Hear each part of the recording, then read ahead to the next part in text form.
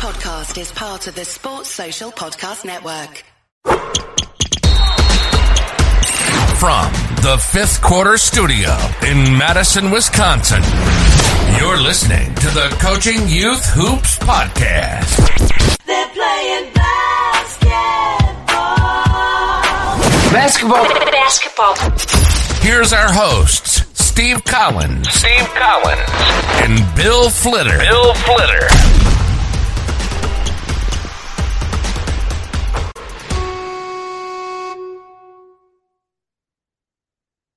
Hey, coaches, welcome to another episode of Coaching Youth Hoops. I am your host, Coach Bill Flitter. Sans Coach Collins today. He is off probably at a basketball game right now. So you just have me. Before we get started, today's podcast is brought to you by the basketballplaycreator.com. If you need to create plays easily, I highly recommend this tool. You can share your plays with your players.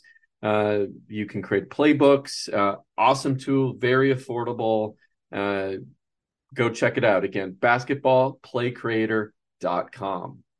All right, today's topic, we're going to talk about how to translate better what you practice in games, what you practice in your practice, your drills, your plays, etc., and how to get players to recall the play when the pressure's on and in game situations. Okay, so this came up quite a few times in the Facebook group, and I know I've experienced. You're watching a game, take a simple inbound play, and you call the play, and your players just are not executing it. It's like they never heard of the play. They don't know where to go, what movement to happen, and they're running around.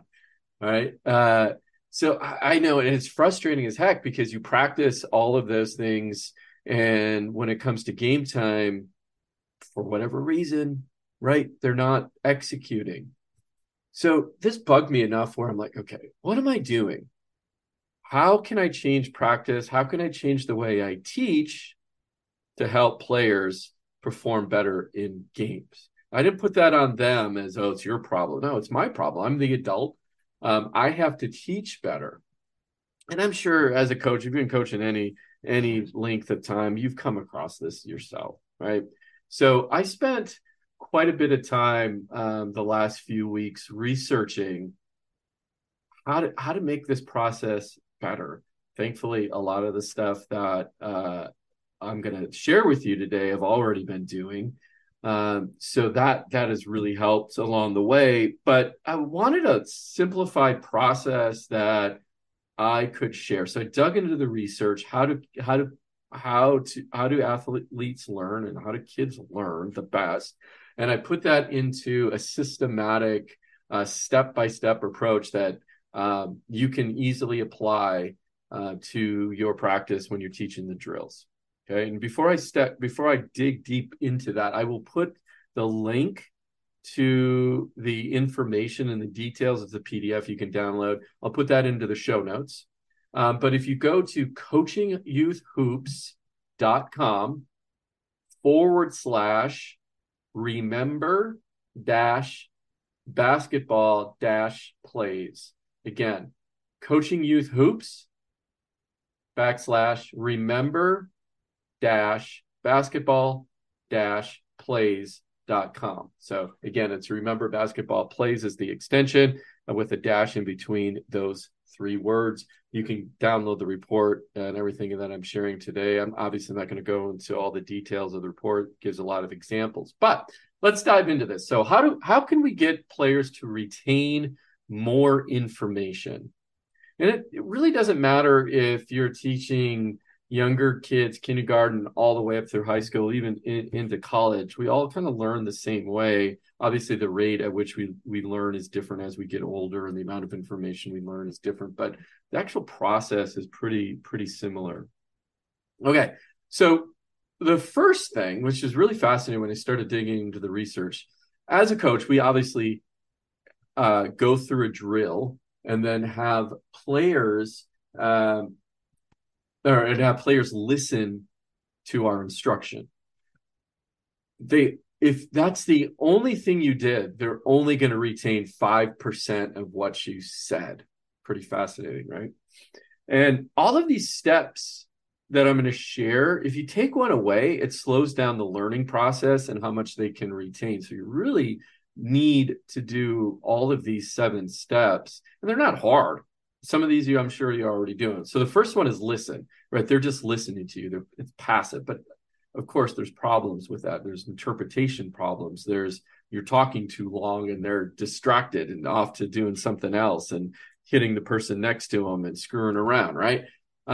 Then if you have them read, right? So imagine we're working on an inbound play, and they listen to your instruction, then they read the step-by-step themselves, okay? That boosts their learning up to 10%. Now, if you have them read it while you're talking, so they're listening and reading, that gets you up to 20% retention of that drill.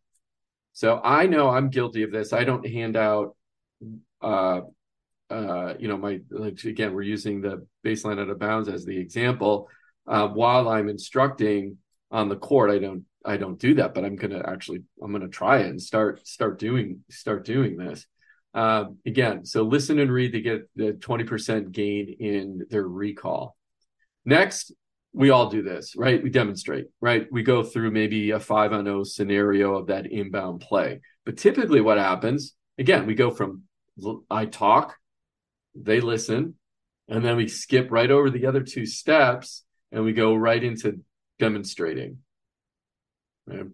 Then after, if you go, so it's listen at 5%, read at 10%, listen and read at 20%, and now demonstrate at 30%. That's what they'll recall later on, 30% of what you just went through. So now we start really getting into the interesting stuff because there's big jumps from here. So discuss is the next one. So discuss, the players discuss. What did you just learn? And I would add evaluate and discuss. So what you players just ran the play, have them talk about it, either as a group, a small group, individually, whatever it is. One-on-one with, someone else, but have them, and of course with you, have them come up with 1 or 2 things they could do a little bit better running that inbound play. So, but have them discuss that drill. And again, these things do not have to be long. They can be really quick. Then next we apply. So what does apply mean? Apply is different than demonstrate. Apply is now we're doing maybe a small-sided game. We're doing a 5-on-5 for that inbound play, really getting defense involved as well. And that you'll gain a jump of 75%. They'll retain 75% at that point.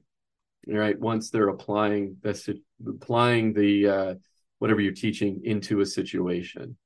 Again, remember, this is cumulative. So you can't just go from listen to apply and think that they're going to retain 75%. It doesn't work that way. You go listen, read, listen plus read. Then you demonstrate it. Again, small-sided games, 5-on-0. Then you evaluate. They evaluate and discuss. You ask them leading questions so they can start processing and thinking about it. Then you get in a 5-on-5 situation, small-sided games, competitiveness, gamify, right? Your drills, whatever you want to emphasize, really apply that drill. This is interesting. So now we're at 75%. The last piece in the puzzle. Wait for it. Drum roll. Is teach. They teach. They walk through. They teach their teammates how to do the inbound play. And again, be strategic. Pick the person that one is your best student, right? Who is going to kind of get it, or have them, if they're maybe younger, kind of lead them. What do we do after X, right? What do we do after the ball, or go position by position? Okay, Johnny, what do you do when the ball comes in? Oh, I go here, right? Or, hey, can you teach the person who was sitting out of bounds, waiting their turn? Can you teach them what to do? And that's going to boost their retention when peer-to-peer teaching happens by 90%. That is absolutely fascinating to me. Again, all of this is not just my, my observation or me doing this. This is research back. So I dug up all the research. I put it into that report, which I will give you that URL one more time, which is, again, coachingyouthhoops.com/remember-basketball-plays. And again, I'll put this in the show notes so you have it there as well. But I was pretty fascinated, at these 7 core techniques for, teaching. And I'm really curious. Go try these out yourself at your next practice. Just take a drill or take anything you're working on and apply these steps and see if this helps with the retention in games. Like I said, I've done a lot of these steps before, and I definitely noticed a huge difference. And especially the teach, it gives them buy-in, accountability.